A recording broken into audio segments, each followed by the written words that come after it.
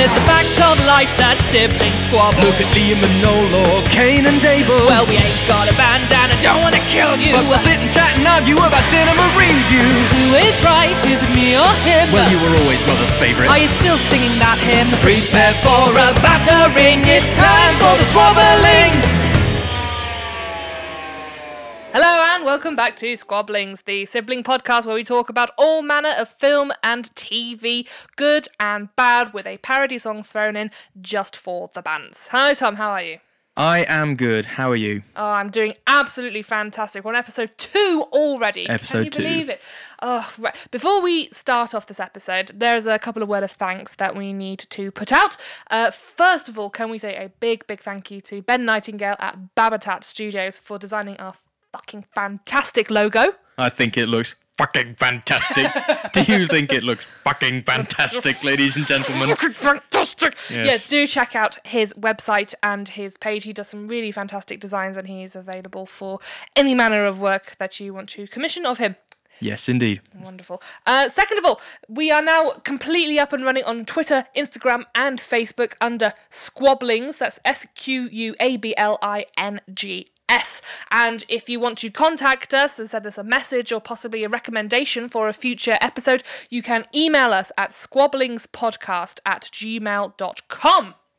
And that's opening us up for how many Dominoes emails, people sending us junk mail.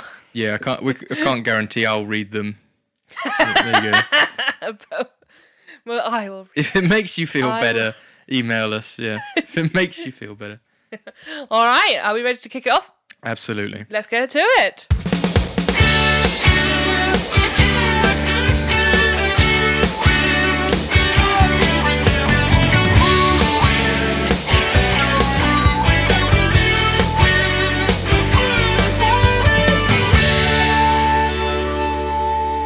So what movie are we talking about today, Tom? So today we have the Christopher Nolan film Interstellar. Interstellar. Now, I'm just going to put it out there. I am a massive hardcore sci-fi fan. I love sci-fi. And actually, I think this is one of the... Sorry, you mispronounced nerd. Oh, yes. So basically, I could just say I'm a pretentious nerd. Oh, my God, I love sci-fi. Mrs. Simpson, we all have nosebleeds. So actually, I think this is one of the best films of the decade. And me and Charlotte are going to have a little bit of an argument. See, the title for this episode was Interstellar, Pretentious or Masterpiece. Yeah, see, this episode is really going to be the zenith of what Squabblings is all about, because before I watched it again with Tom, I had tried to watch Interstellar about 3 times beforehand and gave up about halfway through because I thought this is just pretentious crap. And I don't think you'd be alone. If you were to go on the internet and type in something like Interstellar into YouTube, half of the first things that come up will be Interstellar explained or Interstellar ending explained. It's a hard film to understand. It's very divisive, isn't it? And yes. I think quite nicely you and I fell on either side of that division. Yes, very much. Until I watched it again with you. Yes, so Charlotte was dead set against it. And then in the end, I won. I won. It was glorious vindication after watching it the whole way through and actually paying attention to it. Charlotte said she liked it. So we're going to have a little discussion about why it's so good. Are you ready for the introduction to this film? Yes. Go ahead. Tell us a little bit about the film. In Earth's future, a global crop blight and second dust bowl are slowly rendering the planet uninhabitable. Professor Brand, played by Michael Caine, a brilliant NASA physicist, is working on plans to save mankind by transporting Earth's population to a new home via a wormhole. I don't know why that's funny, but... A wormhole. Some men just want to do interstellar travel, Master Bridge. Some men just want to launch rockets, yes. Master Bridge. Some men just want to scream Murph into a black hole. So this film was co-written and co-produced by Christopher Nolan. It stars Matthew McConaughey, Anne Hathaway, Jessica Chastain, Bill Irwin, Ellen Burstyn, Matt Damon, and the aforementioned Michael Caine. Yeah. It premiered on the 26th of October 2014. Yes. It had an original budget of $165 million and made worldwide $677.5 million. So it was a regular old blockbuster. It was a big film. It was one of the biggest films of 2014. I remember there was huge traction around it when it first came out. Yeah, and I think even when it came out, people were already considering this film to be a modern day classic. Indeed, I think so, yeah. Yeah, it was along the kind of... You were either in that camp, weren't you? Or it just totally went over your head. Or maybe it didn't go over your head, but you hated it anyway. Here we go. Here's the kind of the nerdist elitism already at play with this film. Either you liked it, or it just went over your head because you weren't clever enough. Well, maybe it didn't go over your head, but you just don't know what good film is. Good cinema is. And here we go. Okay. Well, ladies and gentlemen, if you were to honestly sit down and think, has Christopher Nolan made a bad film? The answer you'd come to would probably be no, wouldn't it? Do you know what? Nolan's style of filmmaking is Marmite-ish, and you either love it and think he is the best fucking director out there. Yeah, Christopher Nolan for president. You are apathetic about it. And I kind of fall more into the camp of being apathetic. And I'll go on to mention this a little bit later, but there are certain things about his cinematography especially that kind of get on my nerves a little bit. But with that being said, shall we start comparing notes? Yes, indeed.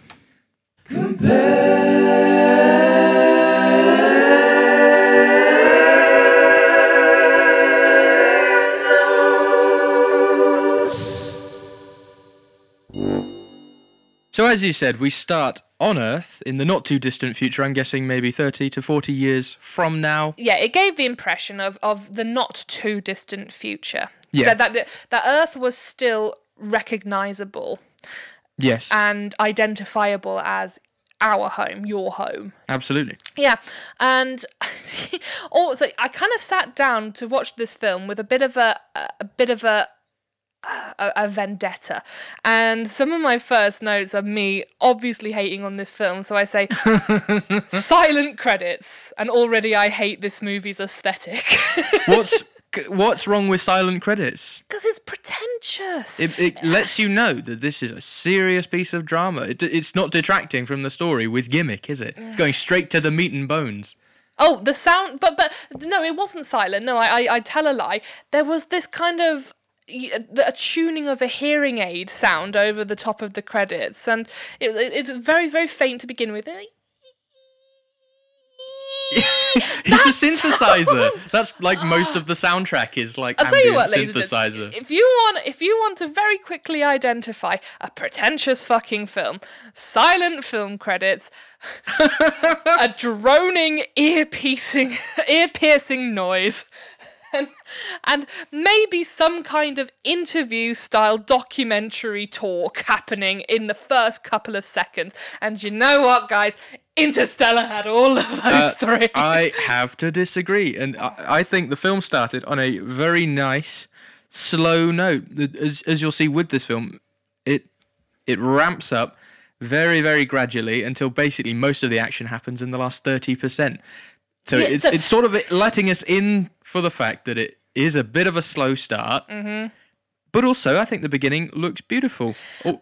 Well, I started off looking at the documentary style interviews that they're doing with the older people to introduce the world, to introduce the premise of the second Dust Bowl. And they're talking about the climate as it was on Earth at that time. Because I'd tried to watch this film 3 times and failed, I had written down in my notes, they used this documentary style editing and then they never use it again, and then it kind of all tied in towards the end of the film, and I thought, fuck, that's what's great about this film. You think lots of it sneaks up are on loose you. ends, yes. but then they're all very nicely tied in a neat little bow at the end.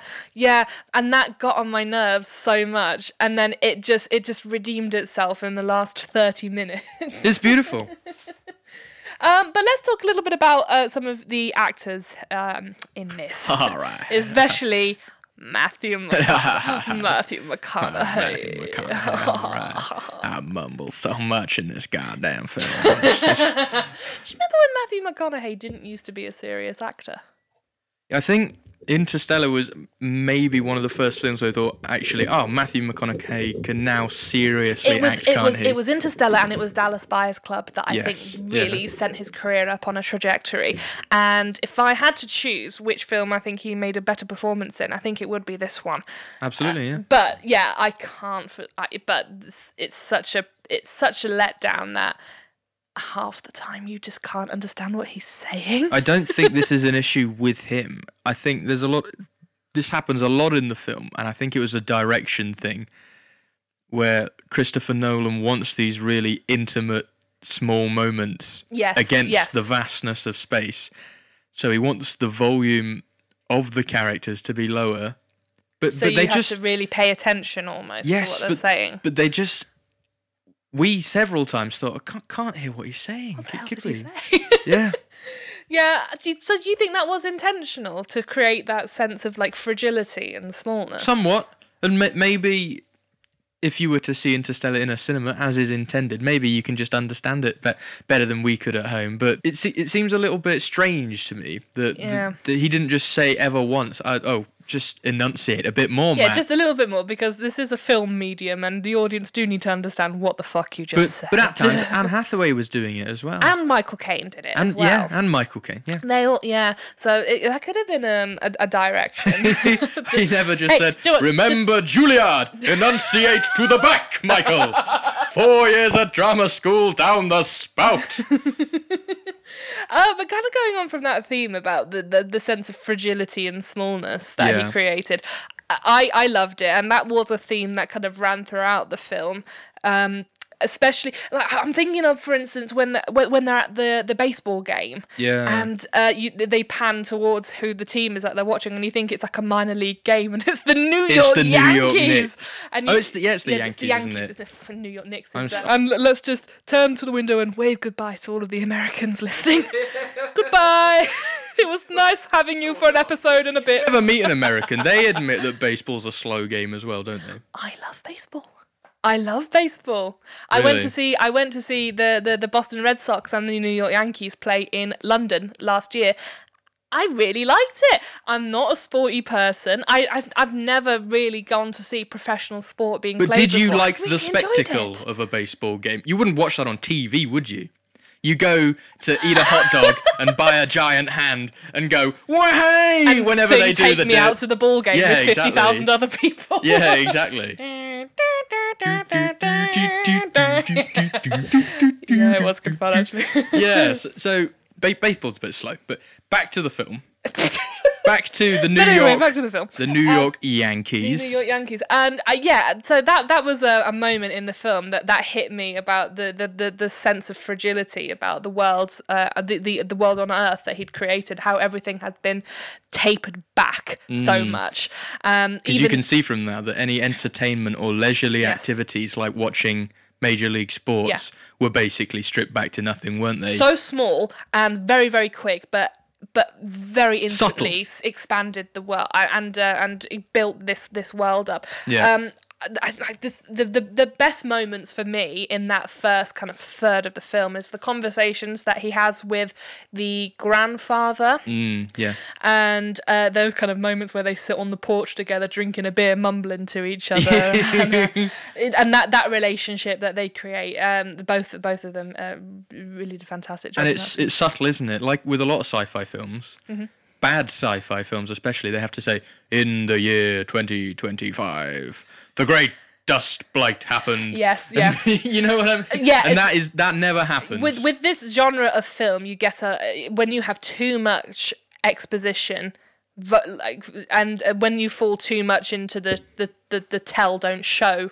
Yeah. That is when your movie gets a little bit lacking. Yeah. But Interstellar, I thought, really did that nicely, and even in some of the lines that I wrote down, especially when McConaughey says, we used to look up to the sky and wonder about our place in the stars. Now we look down and worry about our place in the dirt. Yeah. And I thought, oh, that's a good line. It's poetic, isn't it? It's good. Yeah, it's very, very good. But also, it doesn't scream Oscar bait, I think. Do you not think so? No. I think it does a little bit. I mean, it was a trailer line. I think it was a trailer line, but it's not like it didn't make me want to puke. Yes. Yeah. Yes. But sometimes though you got a little bit of tonal shift and a little bit of like when he's arrested and the lights come up and there's that weird kind of cuboid robot thing. Yeah. You're suddenly thrown back into that. Oh, this is a sci-fi film. Oh, it is a sci-fi film. Yeah. Like sometimes you could be in another Christopher Nolan film about somebody in Middle America. So sometimes that would jar on me a little bit, and sometimes it would come kind of screaming back to you. I was like, oh yeah, we are watching a sci-fi flick here, and it took a little bit of adjusting to. Yeah, there's another great moment that I loved, which I thought this is really great subtle world building, which is when Matthew McConaughey is having a conversation with the two teachers in the school. Oh yes, about his daughter Murph, and the one teacher has obviously eaten up like a spoonful of sugar what the government have put out there, which is that America never went to the moon. It's been a hoax the whole time. And obviously they put that out there to stop any interest in science, so that people would just get busy farming and get busy saving the world rather than thinking about things like interstellar travel. Because they say Murph has brought in an old textbook, an old federal textbook about the moon landings, and the new textbook has obviously tried to rewrite history, and and so just whilst we're on the topic of Murph and Matt McConaughey, this is something that I noticed a little bit, that a lot of attention is given to his relationship with Murph. Yes. And the father-daughter relationship there. I know what you're going to say. Yeah, what am I going to say? So in the end credits, it'll just say Cooper and then Murph and then other son. And then his other son. child. I love both my children equally. I love Murph and I love Tom. Tom. There. Thanks, Tom. Yeah, I do kind of feel that his relationship with his son wasn't focused on as much. But maybe that's because he's older, he needs less nurturing in that way. And I also appreciate that Murph is the central protagonist and his link back to the past. Yeah, it's her story, it's not really Tom's story. So. No, but Tom does get a story a little bit later about his reluctance to leave. A little bit, but he just turns into a tool, doesn't he? Little bit of a tool. A little bit of a tool, yeah. Tiny little tool. This is, I think, one of the main problems of this film, and this is why initially I lost my drive to watch it beforehand. It's a very meandering film, and it takes a long time to get going. Yeah, very slow. I think this film is about 30 to 45 minutes too long. Do you think? I do. I think a lot I kept a small timer going. Yeah. And I think it was about 40 minutes in before a movie called Interstellar, they even went into space, exactly. But would a lot of that world building have been lost if that time had been cut So it's short? Necessary, isn't it? Yes, but in this film you needed to create a sense of urgency because they talk about the Earth dying and people dying, and even when Michael Caine was walking through the NASA station with McConaughey and talking about Earth's death, I still didn't have a sense of urgency, and I think that is what it was lacking, especially in that middle section. Maybe they're building subliminal tension that you're like, when are they going to solve the problem? They need to do something. So when they finally do, it's more of a release of tension. I get that, but also you do need to think about pacing. Because I can't imagine what it would have been like if I actually went to see this in the cinema. And, you get numb ass, and by that time you've run out of your popcorn. Yeah. I wonder how many people it lost. Yeah, because they left before the grand crescendo kicked off, before the ending. Yeah. I've got a good tagline for this movie, but I'm not going to say it until later because I think it's kind of... Okay. I was thinking of this one anyway. But talking about, so again, going back to some of the actors in this, the person that, some of the people that really stood out for me, I loved Anne Hathaway's performance, and I love Matthew McConaughey's performance, despite his mumble talk. I can't barely hear a thing. Child Murph, I thought was really good, because you know how child actors it's so difficult working with child actors, yeah. Case in point, Harry Potter. We all love them, but we know the acting performances aren't Oscar bait, are they? Yeah, Mackenzie Foy is her name, and I thought she did such a good job. Yeah. And I'll come back and mention her a little bit later. I think something like that is because it's handled with great care by Christopher Nolan. Mm-hmm. I think at the core of it, what this movie shows is that he understands people and the intertwinement, if that's even a word, of their relationships. Intertwining of their relationships. Yeah. But he does that really well in some cases, but again, completely wasted relationship with his son. Similarly, I didn't really get the bond between father-daughter between Anne Hathaway and Professor Brand. Yeah. Yes. That, again, was something that could have been expanded upon a little bit. But anyway, the movie finally gets going when we kick off into space. Yeah. So the alarm bells for pretentious hoo-ha bullshit sounded off when everything filmed from outside the spacecraft in space, again, dead silent. Yes, but in fact... Now you're going to sit there and tell me that... Any physicist would say that sound waves don't travel across the vacuum of space. I'm a nerd and I know that there isn't any sound in space, so that is actually 100% accurate. Yeah, but that is what you'd see. I'm not watching a live stream of the space station. I'm watching a movie. No, but the universe Interstellar is set in is that it's meant to be believable as our timeline 40 years in the future. So you got to think about today. True, but this is still a visual medium. Yes, but think about the space program today. Because of the cut in funding, the technology from the space program today is still basically the same as it was in the mid-70s. Like, they've only just phased out the Saturn V rocket in favour of the SpaceX thing, haven't they? Oh, hang on. There's a mighty apparition coming through. Thomas, this is the voice of post-production hindsight. Oh, all right. What you in fact mean is the Russian Soyuz rocket, used until recently to ferry payloads to the International Space Station. Saturn V fucking 2.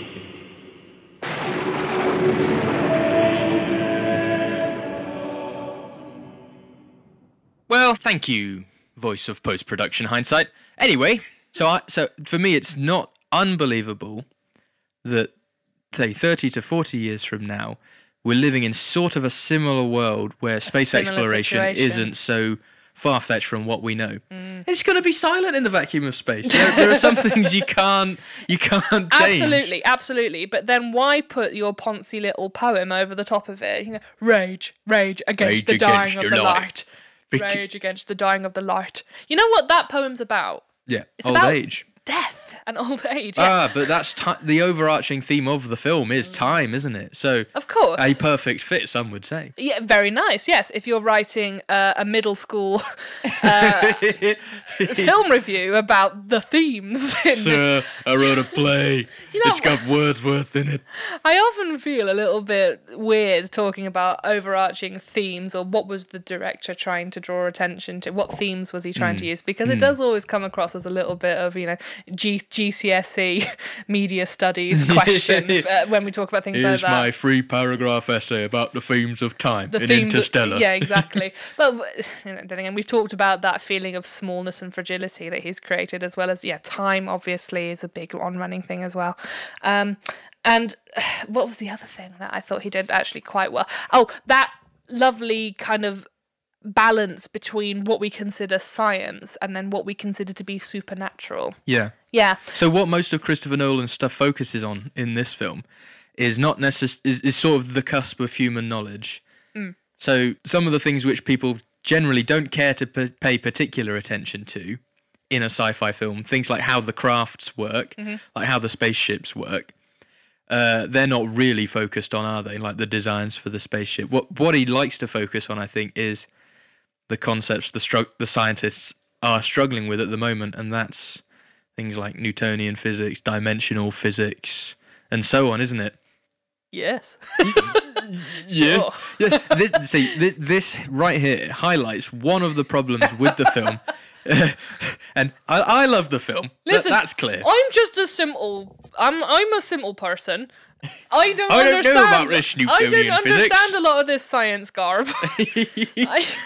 Wait, what's this relativity? Sure.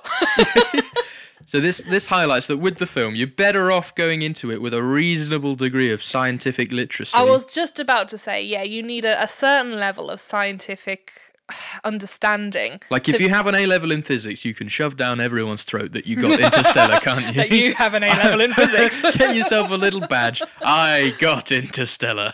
I understood Interstellar. Get a tattoo across your forehead. Yeah. I understand Interstellar. But yeah, and I think you kind of do need that basic scientific knowledge, especially when they get into like the interdimensional aspects of the film and the beings that live in 5 dimensions. I love whenever they talk about the so-called aliens. Mm-hmm. They always refer to them as they or them, don't they? Yes. And that sort of adds a real aspect of mystique to it. Like they're not trying to slap labels on it like Klingons or so-and-so. They haven't named it. It puts a very ethereal, heavenly edge almost on it, doesn't it? Yeah, and that kind of links back very nicely to the ghost motif in the first third of the film. And it is kind of it's sitting nicely on that boundary of what we don't understand as our scientific theory often sits in the realm of the supernatural. Yeah. And ghosts, as they say in the film, is just something that we have not put scientific labelling and theory to. Like at the start of the film, it is a ghost, or ghost. Ghost in quotation marks. And then by the end of the film, we know it's Matthew McConaughey from inside the Tesseract bookcase, which is really weird, isn't Screaming Murph from the other side of the books. Yeah. Murph! Murph! Don't let me leave, Murph. Don't let me leave. Don't let me leave like this, Murph. Murph. No, I do think that the emotion and the kick really gets going about 1.5 hours into the film, and that, God, a lot of films are over by that point. Exactly. Stuart Little 2 is 1 hour and 15 minutes long. Yo, yeah, that masterpiece of filmmaking. Don't ask me why I know that. Stuart Little 2, directed by Francis Ford Coppola. But yeah, no, what makes this movie strong is the kind of the emotional links between people, and not getting bogged down in how does this thing work or how does that thing work or how does the physics work for this aspect. But so I've written down here that the emotional highlight of this film is when they come back from the first planet and 23 years have passed, and Matt McConaughey is sitting and watching the messages from his family. Yeah. He's like watching his entire life roll by in Skype calls. Like their life roll by in front of him and age literally right before his eyes, and that's something that is such a weird concept. And then he does that weird kind of cry laugh thing that kind of took me out of the moment for a little bit. We sort of disagreed about the weird Matthew McConaughey cry laugh thing because I thought it was good directing, because if you were to actually get somebody in that situation, it wouldn't be like Hollywood blubbery tears. It would be a very sort of visceral, and I suppose cry reaction. And I think he acted that very well. Well, you would have joy at seeing your children grow up and have children of their own, and then you will also have that sadness, the immense sadness that you've missed their life. Essentially, you've been on a planet for an hour whilst 23 years have gone by. Yeah.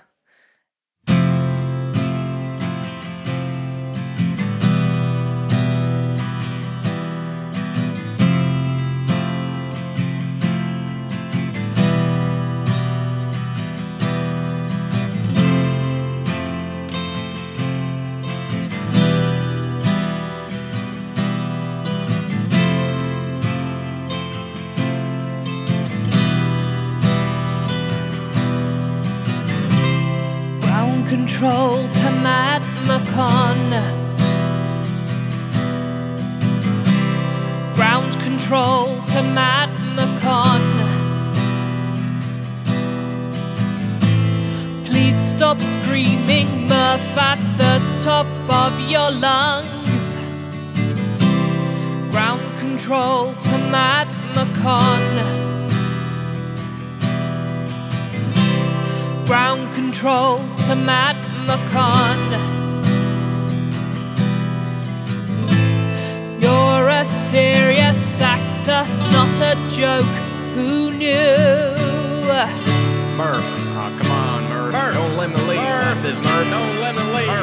Murph, make him stay. Murph, come on, don't let me leave. Make him stay. Murph, make him stay. This is groundbreaking. Matt McCon, he really played his ace.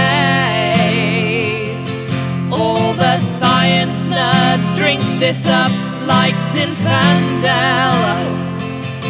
And the co-stars are all shining bright as well.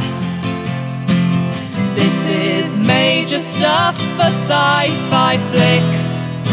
It's genre redefining.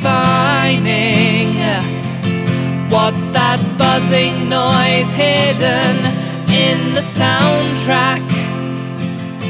Then the organ kicks in and gives me a heart attack. For here I am sitting with my mind blown, wandering about the world. The colour palette's grey, but there's not much else to say.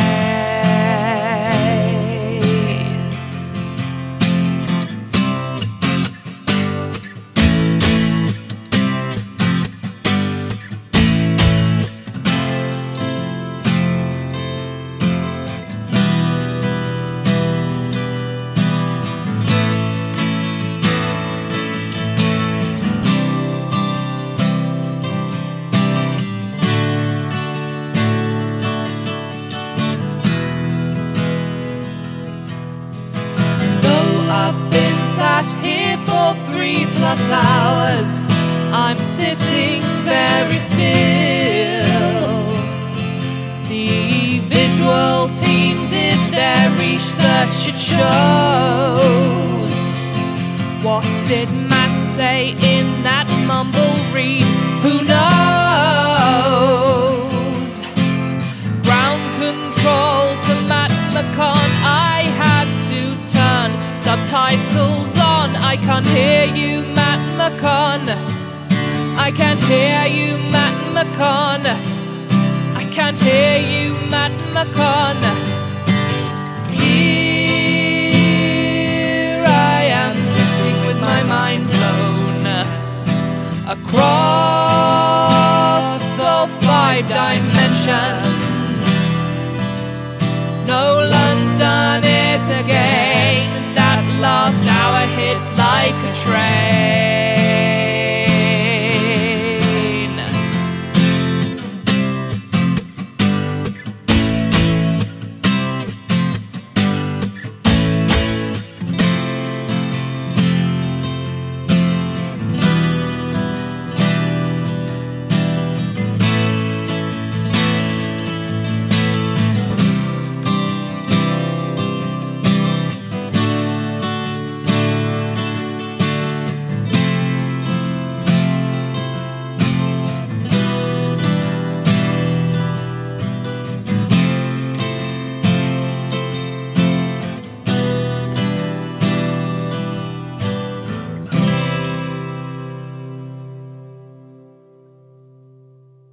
Going into kind of the last third of the film, now we've already talked about the crescendo of the last third of this film, but the pace does reduce to a meander again after Michael Caine's death.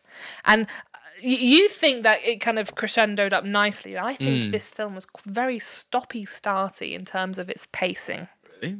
I did, yeah, and the last half an hour or so, that was good emotional payoff. But then there were moments where I was thinking, God, am I still watching the same film? Yeah, nothing basically happens with apart from the death of Doyle, and that's the problem. No one had got to know Doyle well enough. So some of you might even be saying, "Who is Doyle? Which one was Doyle?"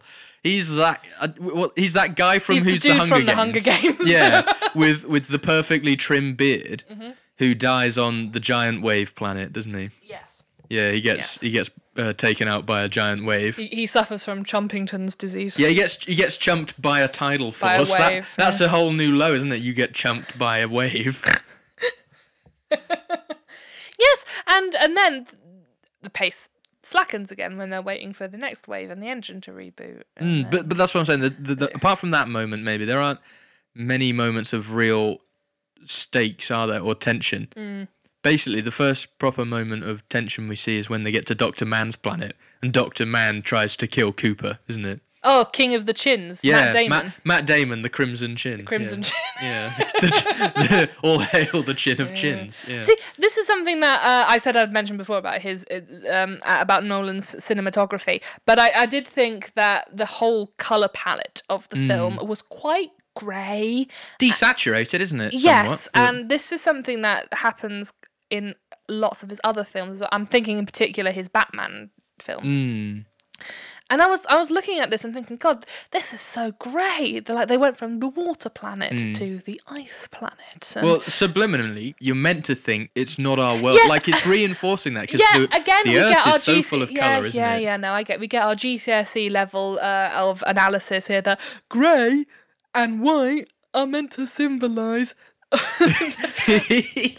an uninhabitable world, and because there's no colour, that means that we can't live there. Like, yeah, I get that. And then, of course, the planet that is inhabitable has all of these oranges and browns on it, of course. But again, I thought it. Yeah. But what I like about the aesthetics of the film is that a lot of the time, sci-fi films have this sort of monoclimatization of the world they're showing you. So, for example, like in Star Wars... This is the Star Wars syndrome, isn't it? It's like in Star Wars, Hoth is an ice planet. They never think, oh, maybe the planet has more than one climate. Kamino is the ocean planet. Yeah, Tatooine is the sandy sand planet. The sandy sand. Coruscant sandy sand land.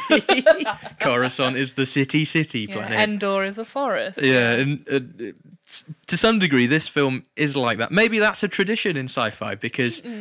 if you have so many worlds, like in the known universe, you have to make them recognisable instantly. So they need to have their thing. Recognisable. Because if every world was like Earth, where it had some desert and some ice and some forest climate, some arid, some tropical, you'd just think, well, they're all the same. What's the point of having all these different places? Wouldn't you? True. I get that. So I like that for the viewer, because there's enough to deal with inside your brain with this film, that he somewhat simplifies the aesthetics by just having, well, this planet is icy, this one is watery, and this one is sort of like Earth, but not really at the end. They call that I was just thinking, this one is too wet, this one is too cold, but this one is just right. It's like, it's the Goldilocks zone. Yes, the Goldilocks zone. Yes, the Goldilocks zone. That's literally what physicists call it, isn't it? A planet that is just right for... inside the habitable zone. Around a star. Yeah, the Goldilocks. Where you're not too cold and you're not too hot. You're in the Goldilocks zone. Just right. And where the oceans are made of porridge. and killer bears roam Rivers free. Of golden syrup. Ready to eat anybody that sleeps in their bed. Now that's a good sci-fi book. Interstellar 2, the Goldilocks Rise of the Ice Bears. Yeah. So, are you ready for my little soundbite for my summary of this film? I think this is fucking genius. Go on then. I'll see if I'm ultimately offended by it. This movie. Hang on. I'm just going to practice my offend scoff. Ugh. No. Try again. No. Try again. Oh. Better. Oh, really? That's the one. Got it. Yeah. There. Right. Go ahead. So, this movie is like a Jim Steinman song. So if you don't know, Jim Steinman is the guy who writes Meatloaf's songs. Yeah. So this movie is like a Jim Steinman song. Stoppy-starty, poetic and pretty, but a little too long and pretentious for my taste. Oh, really? But Jim Steinman, one of the best. Lots of organ as well. Yeah, lots of organ. Can we just take a moment before the end to appreciate Hans Zimmer? Was it Zimmer who did the music for this film? Yeah, I did think that he absolute masterpiece. He pulled a lot of the inspiration for this from 2001: A Space Odyssey, and there were different times in that film where I thought Zimmer's got a real hard on for 2001: Space Odyssey, hasn't he? To some degree, but there will always be certain sci-fi movie tropes. Yes, like very eerie long strings. Or using the music for this film was fucking fantastic. I'd heard a lot of the motifs before. Is what I'm saying. Well, but what's great about this film for viewers that don't know? Here's a lovely little nugget which tells you about the level of detail. Lovely little nugget. The level of detail they'd go into for this film. So, on the water planet, which is near to the black hole. Yes. This is never even mentioned, but in the soundtrack, there's a ticking sound. And this was put in... That's every 1.7 seconds. Yes, it's every 1.7 seconds. And what was subliminally meant to be put across with this film is that every second, apparently, that ticks in the soundtrack is 1 week on Earth. I think it's a day, or it might be a week or a day passing. Right. Yeah. So one tick at that point in the soundtrack is meant to symbolise 1 day passing on Earth. Yeah. It's handled really well. And what I also like about it is no one before this, have they ever really paired church organ with space? It's such an unobvious pairing of instrumentation, isn't it, for the setting? And I think he sort of rewrote the genre with that. I know you like to listen to this this soundtrack when you're in the car. Yeah, this is my late night 120 miles on the M6 soundtrack. It's just bombing it to some... I'll be like, if I reach 88, do I go back in time? I think, before we just round off, it's important to mention that this was one of those films that, when you've watched it with somebody and you just have to, sit and talk about the film for a bit. And we need to mention that when we had all finished watching this film as a family, we had to go out in the car and go driving because all three of us were just sitting there with our minds on the wall. Absolutely blown, yeah. And that is quite a rare experience for me now in film watching. Very rarely do I watch a film and I'm sitting there like, fuck! But I think that's basically because it partly is to do with the pacing, that they hold back, don't they, right till the very end, and then they give you both barrels from both guns all at the same time, and it just blows your mind. It's an edging thing, isn't it? And you think they get there so many times, and then they pull back, and then and then finally, oh fuck, and then it's just my god! Oh, Tesseract bookcase, mind blown. He was the handshake. Oh god, 53 years in the black hole. Oh. So, shall we do the Quoskas? Time for the Quoskas.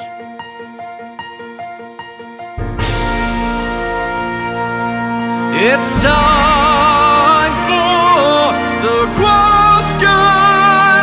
Who's the best and who's the worst? The Academy don't know shit.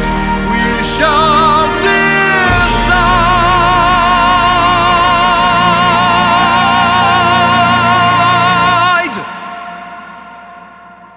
So, the Quoskas, the quick Oscars, where we give our awards to who we think is deserving of them. So, best in film. I think we're going to be... It's got to be Matt McConaughey. It's got to be Matt Undoubtedly. McConaughey. Yeah. He turns in a career best for this. Yeah. This was a step up for him, and I think as much as before this he was an A-lister, after this I thought... He suddenly enters the elite of acting, doesn't he? Yeah. He becomes versatile, because before this he just sort of does, silly films or comedy roles. Yeah, rom-coms, And this, for him, I think really showcased his ability, and absolute pinnacle acting there was that moment when he was watching those videos from his children. Yeah. And, fucking brilliant. Just amazing, yeah. What about worst in film? This is the difficult one. Oh, worst in the film. As much as I thought she was good... I feel like Anne Hathaway's character was wasted. Mm-hmm. At times, she could be a little bit of an exposition dump. See, this might be an on-running theme. That's what I don't like about supporting characters, is when they're just the exposition fool. Yeah. They're the clown in the court who's got to explain everything. It was difficult to choose a kind of a worst in film for this because a lot of the time it's obvious they weren't up to par with the others, but it was difficult for me to choose a worst in film. Who would you go for then? Maybe Matt Damon. Matt Damon? Yeah. No. I would probably say he went a little bit too kind of Sideshow Bob towards the end when he was having his breakdown. What was Sideshow Bob about it then? Well, do you know when he's... do you mean when his mind cracked and he just kept saying yes over and over? Yeah. Like that? You know, in his death scene as well, when he's like, we have to consider the possibility, and then he just blows. I actually thought that was really funny. Like he's in the middle. In clown college. He's in the middle of his monologue, isn't he? And he gets blown out the airlock. Yeah, I think that's rather funny because like no one wants to hear a long villain monologue in a film like that, do they? He gets syndromed, doesn't he? Yeah. You sly dog, you got me monologuing. You got me monologuing. It's funny that Matt Damon would have been probably considered to be an actor who you would have cast in the main role of this about 10 years ago, 15 years ago. Well, they're roughly probably meant to be the same age in this film, like mid-40s. Yeah. Aren't they? But I think Matt McConaughey had more gravitas to him than Matt Damon, I think, would have brought. What I like about Matthew McConaughey, and I don't think Matt Damon would have handled in this film, is that Matthew McConaughey has that vibe of like a rough around the edges working everyman sort of thing. Like the years of farming have sort of turned him into a bit of a hillbilly. Yeah. But underneath it, there's still that sort of pilot, engineer, spaceman wanting to get out. Yes. Yeah. Yeah. Yeah, maybe Matt Damon wouldn't have done that. So. No, but obviously, if you've seen The Martian, he's fantastic in his own sci-fi film. Yes, but that was literally a one-man show for Matt Damon, wasn't it? Yeah. Yes. Yeah, that's true. Yeah. And when you pit him up against other people, I don't know. So, what about best supporting actor? Because we're very limited on supporting actors. I think probably the best and the worst has to go to Anne Hathaway, because she has moments where I don't like that she's an exposition dump, but admittedly, and it's not really my thing, but I like the fact that she's a strong female in space who's giving Matt McConaughey the beans. Yeah, but was she a strong female space character, or was she like, I want to go to my boyfriend's planet? No, I think she does what the admirable scientist would do. And looks at it. She tries to objectively look at it and says, "Oh well, I guess I have to." Well, I should tell you up front that I am in love with Dr. Edmonds. That my beau is here. yeah, exactly.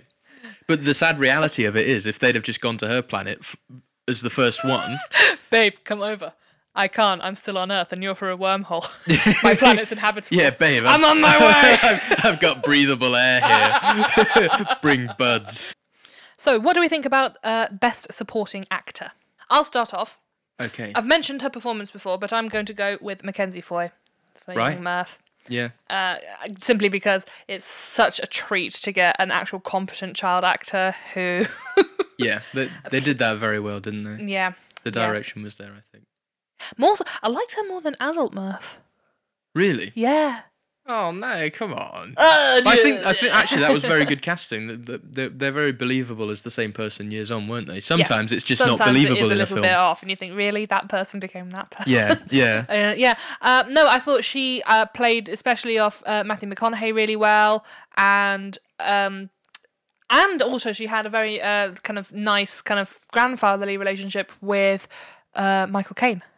Yeah, as a sort of surrogate grandfather, didn't she? Once her own grandfather died. Yeah, who kind of nourished love for science and such. What about you? So, at the same time that in Elements she was the worst, I think Anne Hathaway was the best supporting actress, you know. She is simultaneously the worst and the best for you. Well, with this film... It's slim pickings. You got to think about it that way. I think Christopher Nolan's made a point. In the best way possible. Yes, he's made a point, and hats off to him. It was the right decision, I think, to not complicate this film any more than it needed to be. But he's done it so that with character development of the supporting cast, there are only really a few contenders.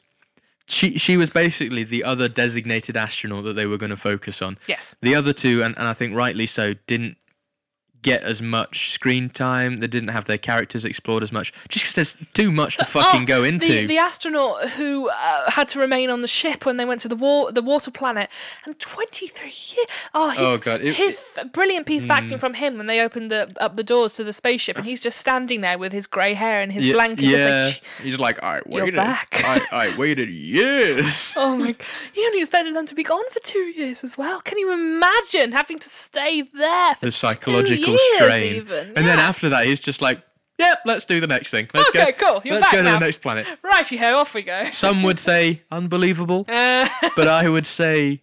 Although they do mention that is the elastic spirit of the human mind. Isn't it? They do mention as well, though, that he had periods of time in stasis. Yeah, so that would help, wouldn't it? But... When you feel when you feel the itch of madness behind your eyes, just go to sleep for a bit. yeah, exactly. Yeah. I wake up feeling refreshed, and I don't feel like I want to kill people now. Yeah. I wonder what Space Wilson would be, because you know how Tom Hanks had that in Castaway, had that ball Wilson, but like basically on a space shuttle, everything is designed. For a purpose and a function. But not only that, to be 100% safe. So yes. you can't like cut anything.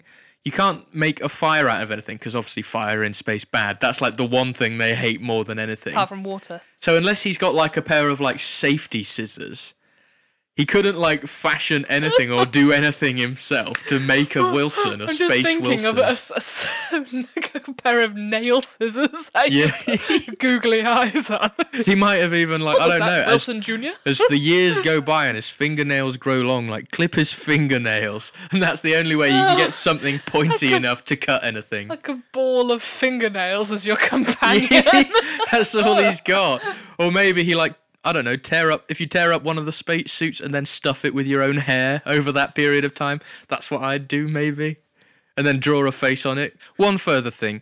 What I love about Interstellar is, in the great tradition of sci-fi, and this is an Arthur C. Clarke thing, it raises more questions, I think, than it answers. That is, again, another trope of sci-fi, isn't it? Yeah, you're meant to be left with more questions than it answered. Sometimes that's done really shit, isn't it? Yes. And sometimes... Yes, like you are it's left woven into the film, yes, like you are with left Interstellar. Thinking about how do the massive spaceships operate that transported the human race off Earth? Yeah. What was or even Murph's the time life paradox. like after the end of the film? Yeah. Yes, and even the time paradox. How does that work? The time paradox, that how could Matthew McConaughey have sent messages to himself before leaving, or how... Oh, how could the human race have evolved into the 5 dimensions if they didn't survive getting off Earth? Yeah. And, all these questions. And I think, actually, in keeping with the spirit of the film, I think part of this film's job is to inspire a generation of people to... Inspire a generation of scientists. To get hot under the collar about space, isn't it? Yeah. Oh, I love me some space. So little ex-AE-19 Musk sitting in front of his TV screen with Daddy. Yeah, exactly. Oh, Daddy, can we watch Interstellar again? Of course we can, son. Because I'm Elon Musk. Well, with that all being said, and we are bringing an end to this episode. So, just to mention once more, we are on Twitter, Instagram, and Facebook under what handle, Thomas? No idea. No idea. What's the name of the show, Tom? Oh, the name of the show is Squabbling. Thank you. We are on Instagram at Squabbling. Thank you. Fucking hell. Twitter, Instagram, and Facebook under Squabblings. That is SQUABLINGS. And for the audience at home, what is our Gmail address, Thomas? I'm literally physically handing him a piece of paper. Hang on, I haven't got my glasses on. Oh, God. You old man. So send any future film requests to squabblingspodcast@gmail.com. And we might oblige you, we might not. But, you know, you can feel like the lucky one. You're not special. We might look at you, we might not. And even if that film comes up, don't kid yourself. It might just have been because it was in the pipeline, but... I love it. I love it. Kid You've got a yourself, brilliant special, bedside manner. we might have your request. We might not. And even if we do it, it wasn't because of you. It wasn't. Don't think you're special. So from me, Charlotte, and me, Tom, this is Squabblings signing off. Bye. Goodbye.